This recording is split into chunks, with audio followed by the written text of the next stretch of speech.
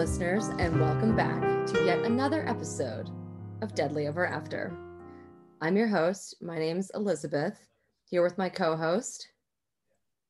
My name is Harry, and Harry. I'm Elizabeth's husband. Yeah, my husband, my co-host. And today, Harry, I have kind of an interesting case that's a little bit of a departure from the norm. It's Canadian, for one thing. It's a little bit old-timey. You know, it doesn't have like the most satisfying of endings, but I still thought it would be kind of fun just to mix it up. Sure. Yeah. So today's case is that of Evelyn Dick.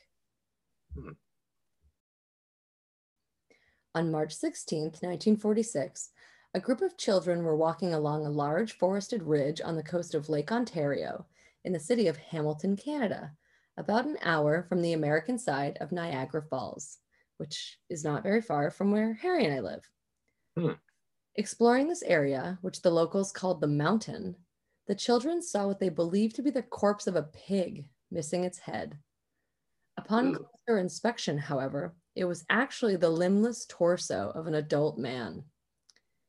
The police were called and they immediately suspected homicide, given the obvious trauma the body had endured, in addition to a large wound dissecting the torso.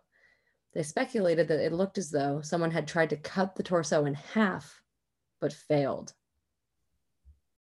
As news of the discovery broke, a man named Alexander Kammerer went to the police station. He was worried because his cousin, John Dick, a conductor for the local railway, had gone missing 10 days earlier. Kammerer told police that John vanished after separating from his wife, and he hadn't contacted any friends or family, and he hadn't shown up for work, which was very out of character.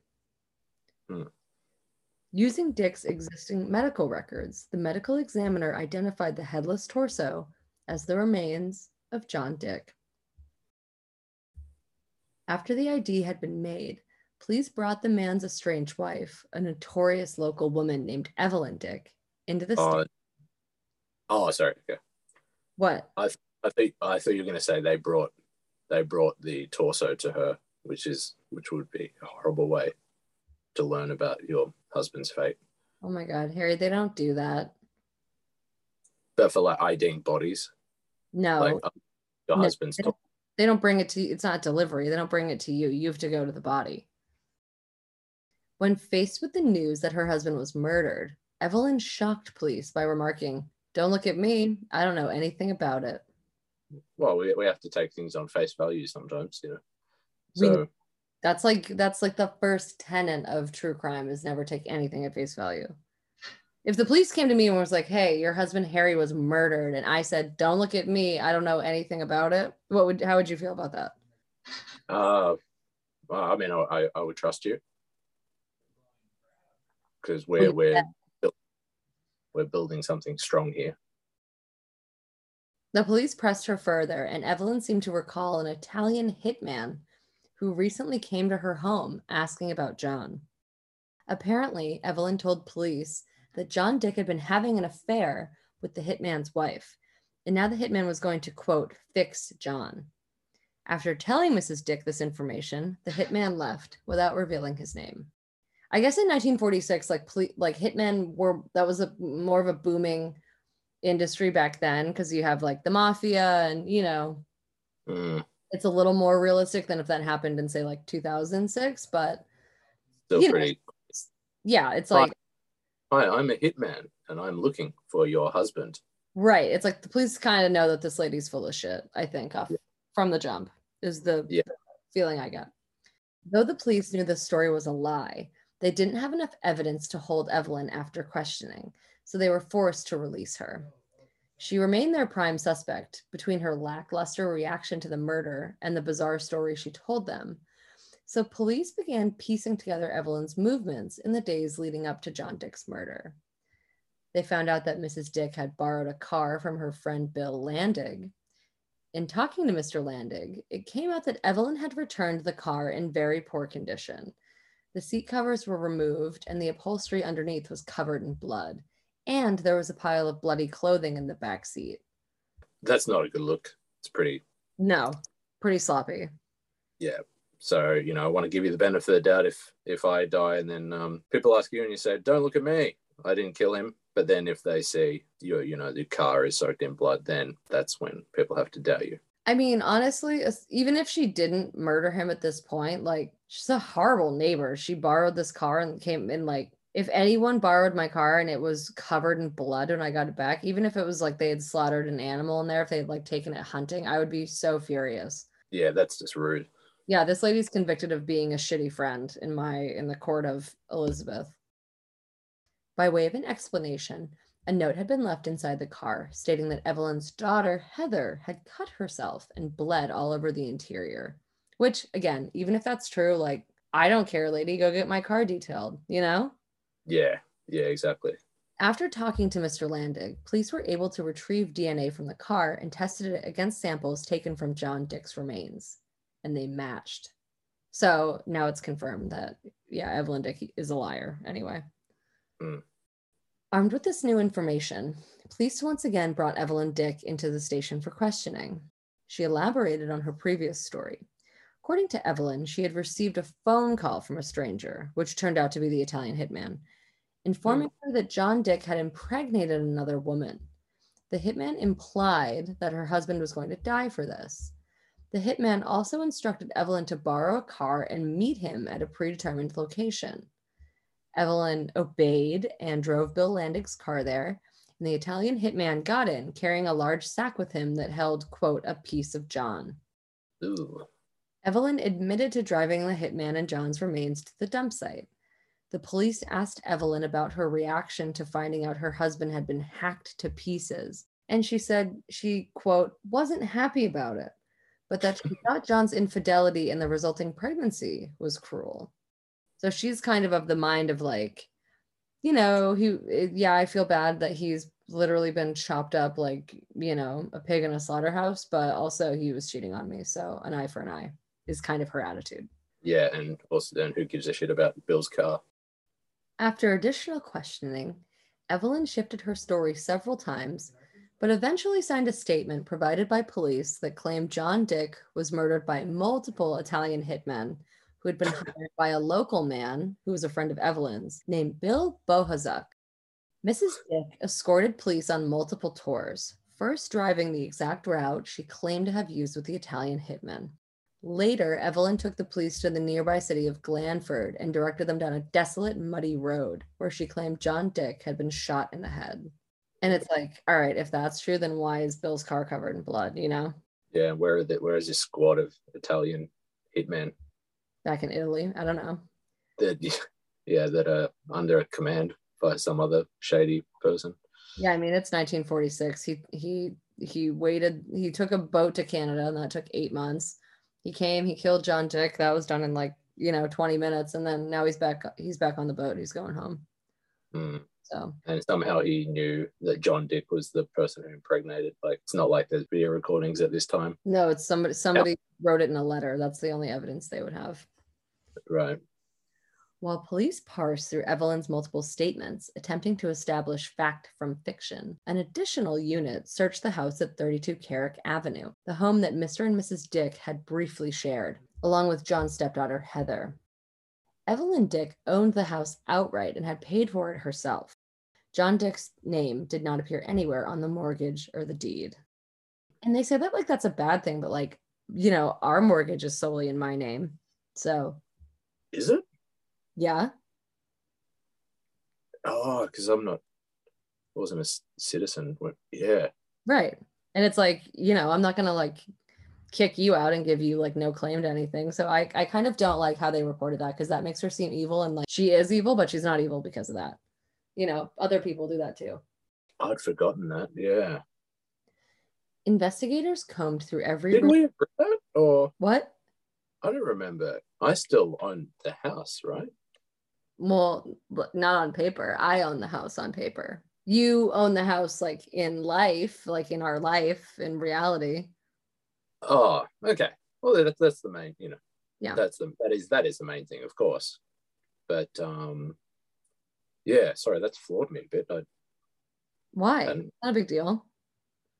No, yeah.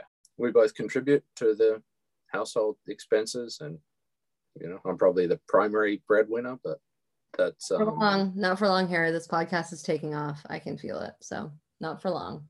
That's good. That's what I want to hear. Yeah. Great. Yeah. Investigators combed through every room of the house, but it wasn't until they reached the attic that they found something truly disturbing. They approached a large beige suitcase and, unlatching it, found the corpse of an infant baby encased in cement. Hospital records confirmed that nearly a year and a half before, Evelyn Dick had given birth to a healthy baby boy on September 5th, 1944. Police also searched the home of Donald and Alexandra McLean, Evelyn's parents. In the basement of the McLean's house, investigators found a bloody pipe, a revolver with spent cartridges, a hacksaw, and a pair of shoes that were both covered in blood. The shoes were later confirmed to have belonged to John Dick. Although it's like, what were his initials carved on them? So it's like, that's a little, Were they? No. Okay. No, it's like, it's the 40s. He's kind of a working dude. It's like, I'm sure they were black boots. You could be like, oh yeah, those were John's. It's like, come on. Oh, okay. So yeah. Not like we can get them like custom made with your name on them. Yeah, right. So I feel like, again, she's guilty, but it's also kind of like, that's a little bit of bullshit, I think. Yeah. Yeah, and all these lies, they're starting to really unravel, hey? Well, funny you should say that, because in the wake of these discoveries, Evelyn Dick, Donald McLean, and Bill Bohozuk were all arrested and charged with John's murder. And so just to clarify, it's like, that's John's wife, John's wife's father, John's wife's like boyfriend, I guess, for lack of a better word. Partner, maybe might be a better word. He's married though, so he's like, Oh, yeah, side piece. Well, no one calls them that, but I guess so. Once in police custody, Evelyn immediately changed her story. First, again? Yeah, Harry, again. These goddamn pipes, Harry. So okay. Terry's gonna fix. I'm getting them fixed today. I can't deal with these anymore. Okay. All right. What? Enough. That's fair enough. Fair enough. I did say I'd fix it, and I guess I've let you down again. I asked you in the last episode to fix them, and that was 2 weeks ago. I've been. You dare fucking say you've been busy. You've not been busy. Gary's put a lot on my plate recently. Oh my God. You need to put a boundary up with him. It's weird that he texts you so often. He's not your boss. True. He's just another teacher. First, she admitted to police that she had met Bill Bohozuk one evening after leaving a restaurant. Evelyn had been married to John Dick for less than a week at that point, but she immediately began an affair with Bohozuk. Evelyn then claimed that Bill hired the Italian hitman to kill John for $200, which, like, bargain. Oh, well, not that times money. That was probably like 200 grand or something. Let's find out. I would ask you to do it, but you're shit at math. All right. Well, what's 200 times 1,000? 200,000, right? No, 2,000. Who's shit at math now? You're still shit at math. So apparently it would be $200 in 1940s Canadian dollars is equivalent to $2,500 in US money today. But that's still like really cheap. Which is $250,000. No, 2,500. 250. 100. 2 zeros. Okay. 100 means 2 zeros. 1,000 means 3 zeros. You're a teacher. How am I the one explaining this to you? No, so yeah, I got $2,005. No, two. Let's continue. Evelyn claimed that Bill had hired the Italian hitman to kill John, but later said Bohozuk shot John while the three of them were driving Bill Landig's car. Sorry, can I clear something up with the names? Is it Bill? Yeah. Bohozuk? Yeah.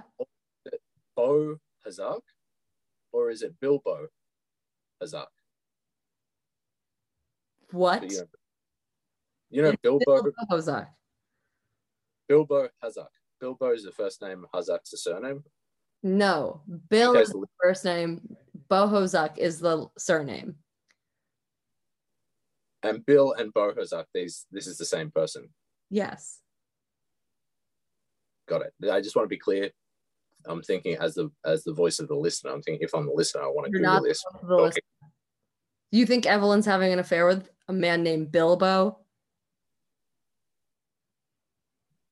I mean, it is a name. It's not a name. Lord of the Rings character. Bilbo. That's not proof that it's a real name. The one ring to rule I them know. all. I am familiar with the Lord of the Rings, Harry, but it's like, have you ever had a coworker named Bilbo? It's a fantastical name. I mean, I wish. But yeah, I wasn't aware that you, because I know when it comes to fantasy, you're all about the Harry Potter verse. Yeah, I am. What of it?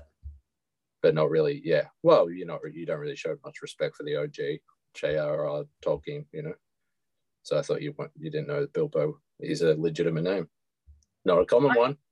Why are you? Sorry, did you write the Lord of the Rings? Why are you getting heated?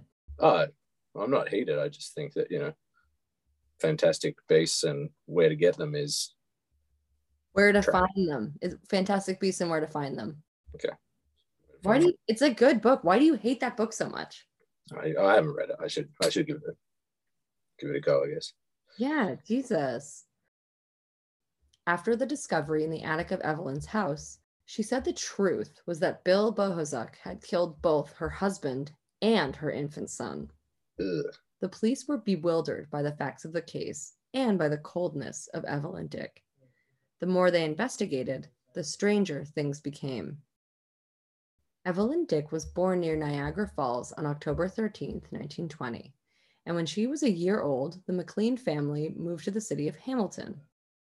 Evelyn's father, Donald, held a well-paying job for the rail service, and Evelyn's mother was a homemaker. I should just refer to myself as a homemaker. You're always saying that I'm unemployed, but I'm going to say I'm a homemaker.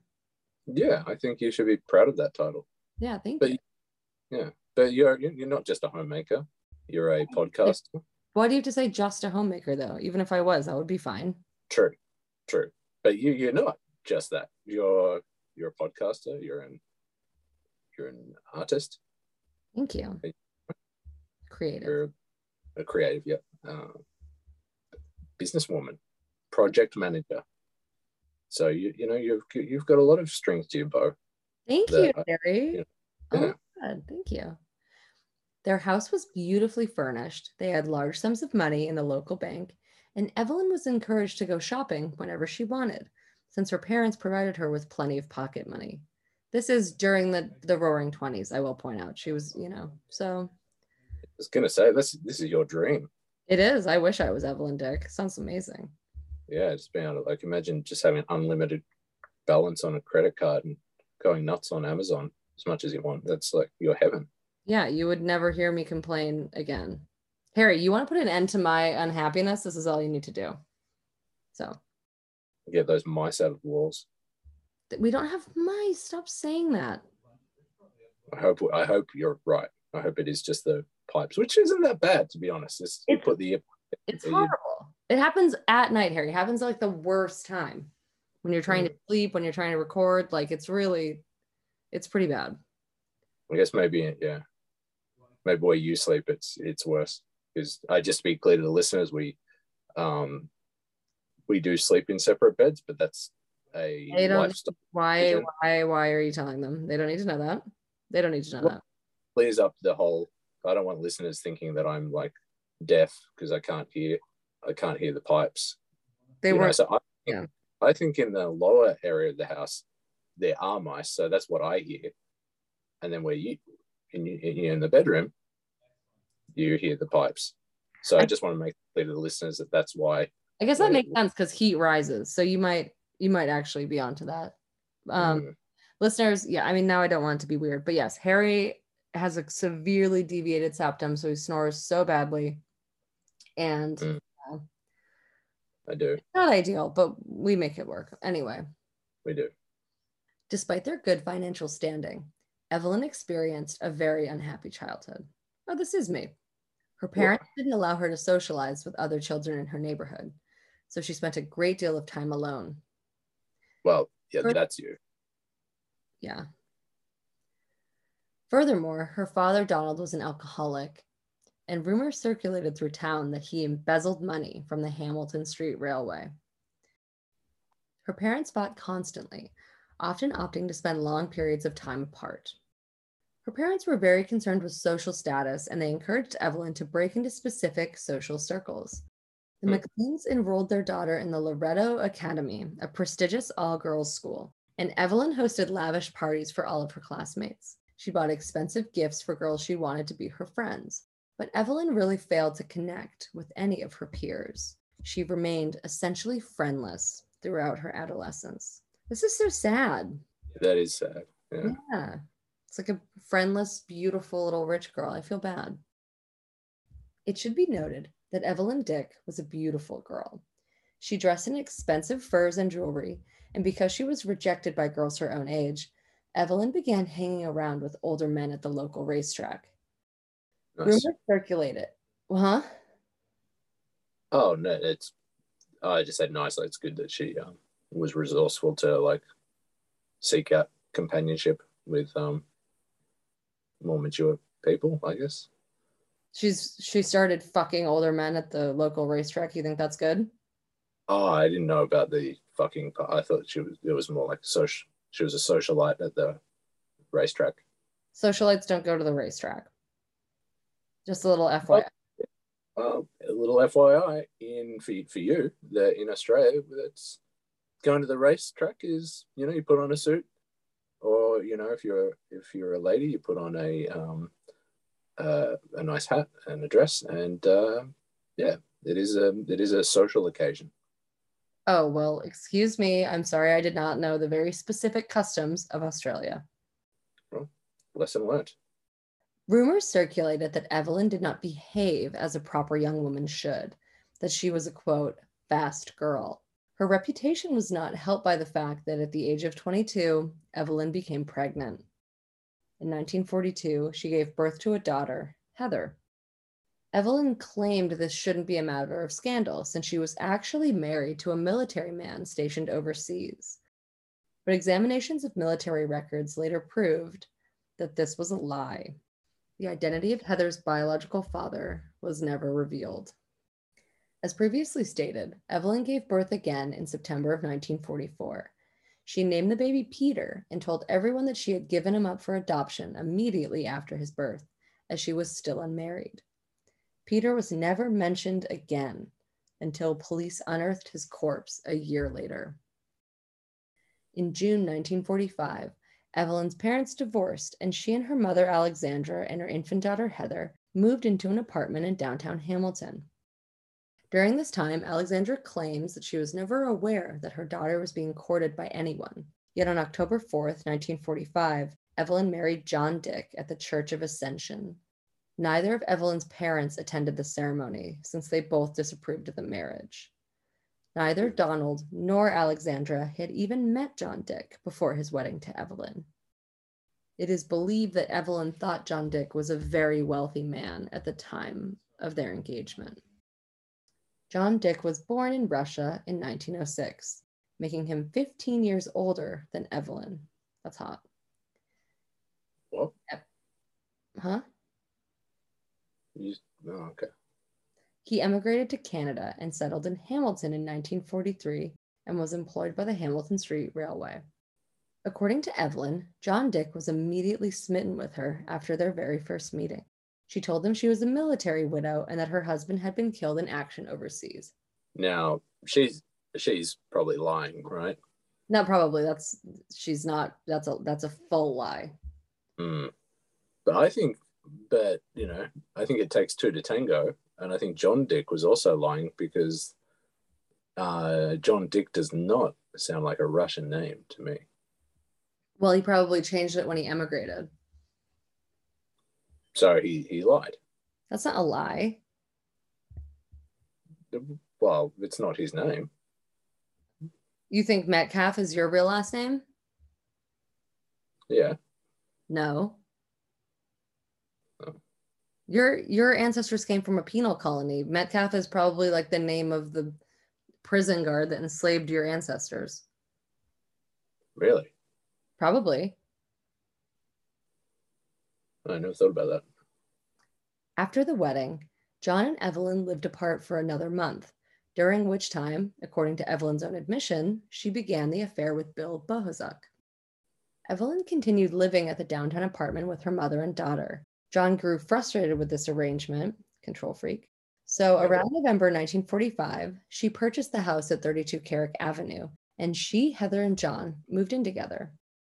Evelyn admitted to police that after their wedding, she found out that John wasn't as financially well off as she had initially believed. She began going out to social events every night, leaving John to care for 3-year-old Heather. John found out that Evelyn was sleeping around with other men. Their relationship ended on poor terms, and he separated from her. John Dick moved out of 32 Carrick Avenue, heartbroken, and was staying with his cousin Alexander at the time of his murder. Evelyn's trial began on March 16, 1946, and because the murder of John Dick was one of the most brutal in Canadian history at the time. Yeah, there have been way more brutal murders since then, right? I assume so. I don't know. Well, okay. What? Well, no, I guess I thought you'd know more about that, but I think there are like, what was his name? The most like Canadian serial killers and stuff like that. Maybe not as brutal, I guess. I know plenty about Canadian true crime, but I'm not in a position to be like, oh, this one's the most gruesome or whatever. Right. Yeah. I mean, it would be, yeah. I guess that's not something that they really kind of quantify, is it, like the gruesomeness of each murder? But maybe they should. Maybe that's something for Nancy Grace to think about, when she does her. My God, I love Nancy Grace. The trial ignited a media frenzy in Hamilton. People waited in lines for hours that wrapped around city blocks just to try to sit inside the courthouse during court proceedings. Evelyn Dick was on the front page of every major newspaper for months. Such an attention seeker, right? I mean, that's not her fault, though. It was her upbringing that led her to be the attention seeker. That part's not her fault. Childhood. I mean, she's a horrible person, but I'm just saying it's not her fault that she's like addicted to attention, because she was starved for it as a kid. That's like how it works, 2 and 2 equals 4. The stories printed every lurid detail that came out in the trial, and there were many, since Evelyn did not attempt to change her flippant attitude or even attempt to show any remorse. So I was able to find an exchange of a line of questioning between like the prosecutor and Evelyn Dick in one of the newspaper articles I found. Oh, yeah. And this is regarding the paternity of her murdered infant son, Peter. So, okay. Is it not a fact that the father of the child could have been any one of 400 men in the city? The lawyer asked. No, not that many, she said. 300 then, he suggested. Well, no. Tell the court how many men you've had sexual intercourse with then, the lawyer said. Maybe 150, Evelyn said. Mrs. Dick, said the lawyer, I want you to name these men for the court right now. Who are they? Well, his son, for one, she replied. Are you pointing at the judge? The lawyer asked. Yes, the judge's son. So a bit of a conflict of interest, right? No. Well, I mean, apparently the judge issued like a gag order preventing newspapers from publishing the names that Evelyn revealed. She did name names, apparently, in trial. But I mean, that's pretty inappropriate. Like asking a woman, like, he's basically putting her on trial for being a slut, and that's not a crime. No, yeah. So, I thought slut shaming in 2022 was bad, but even in 1946 Canada sounds like a bit worse. Yeah, maybe just a little bit. After a short trial, Evelyn Dick was found guilty of murdering her husband, John. Even though the prosecution could not provide any physical evidence linking her to the crime, they were able to prove that she was an active participant in the planning of the murder, and that she possessed knowledge that could have saved Mr. Dick's life, but failed to do so. Evelyn was sentenced to die by hanging on January 7th, 1947. So this is like pretty expedient because his body is found, early March the year before. So less than a year later, she's sentenced to die. So that's like pretty, that's really chop chop. Yeah, literally for John Dick. Good one. Oh, that's gross, Harry. I thought you meant for her cutting her head off. I was like, oh, it's a funny pun, but never mind. Yeah, I guess yeah. Yeah. Evelyn's father, Donald McLean, and her lover, Bill Bohozuk, were both tried for the murder of John Dick in a joint trial. Bohozuk was found guilty as an accessory to the crime after the fact and sentenced to 5 years in prison. Donald McLean was cleared on all charges because the only witness who could corroborate his involvement was Evelyn, and she refused to testify against her father. There's a bit of loyalty there. No, that's gross. No, okay. After her first trial, Evelyn appealed her conviction, which was overturned after her new lawyer successfully argued that her initial statements to police were improperly admitted into evidence. Unfortunately for Evelyn, she had also been found guilty on the charge of manslaughter in the case of her infant son Peter, and was sentenced to life in prison for that crime. But she only served 11 years at the Kingston Penitentiary before being released on November 10th, 1958. Shortly thereafter, she changed her name and started a new life in an unknown location. In 1985, Evelyn Dick was pardoned, which absolved her of any legal obligation to update the parole board or the police on her whereabouts. The file was sealed permanently, and no one has heard from her since. If alive, she would be 102 today. Wow. Today? Today's her birthday. No. Her birthday is October 13th. This year she would be 102, though. Okay. It was October. I guess she would be 103, whatever. That would have been good planning if you had planned the episode to come out on her birthday. Yeah, sorry, I didn't do enough research. Maybe that's what you can do. You can, I know you're spearheading this, but maybe, No, I'm not going to do that. Do what? Plan the episode release dates, record dates around the murderers' birthdays. That's fucking ridiculous. Didn't we talk about you shitting on my ideas? No. We talked about you not interrupting me so much on my podcast. That's what we talked about. I thought we were doing this together. No, it's Harry, you don't do any research. You're not gonna do any of the post-production. That's deliberate. I'm the voice of the listener. You're not the voice of the listener. You're not. You're just not. The listener would never ask this many questions. They don't interrupt as much as you do. Your brain just goes down these weird tangents that aren't related to anything in the case. So what do we think? So that one's just, it's a little bit different. It's a little old-timey, or I hate when people get acquitted because of like some technicalities, with the police. That's just like, that's so frustrating. Yeah, like they didn't read some of the rights or something like that when they obviously did it. And yeah. And it's crazy that she could assume a whole new identity, and that's, I know.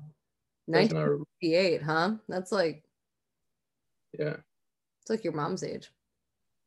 If Evelyn Dick was your mom, though, like, that's perfect. You should ask her, just be like, hey, you're getting older, level with me. Is this you? And then you could. I'm not doing that. Even if it is her birthday, I'm not doing that. I'm gonna ask her. Don't ask her. I'm gonna call her after we're done. Yeah, she'll love it. I don't think she'll see the humor in it. She asked me to call her more. Did I tell you that? She wants to I'll bring it up. I'll show her this. How would you like it if I started hanging out with Terry more? Terry doesn't want to hang out with you.